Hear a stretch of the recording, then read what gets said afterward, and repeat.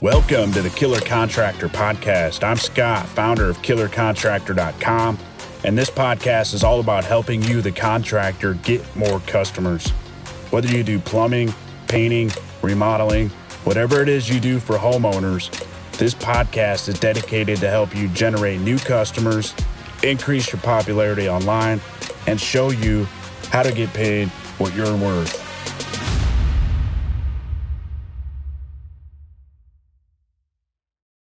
Piss them off and weed them out. If you aren't pissing people off once a week, you're not charging enough. You've done a great job at being easy to find online. People come to you first and are forced to settle for someone else if you're too busy or they deem you too pricey, which is what you want when you charge a premium price for your service.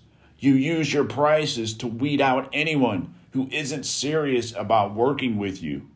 But to run your business as the most expensive, you also need more estimates, more opportunities than anyone else when you control the work in your city. It's you that sets the price. And from time to time, you will piss a few people off who are looking for the cheapest bid. Those days are over, and cheap customers remain a distant memory.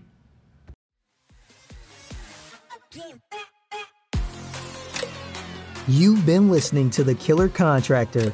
If you enjoyed today's show, be sure to tell a friend.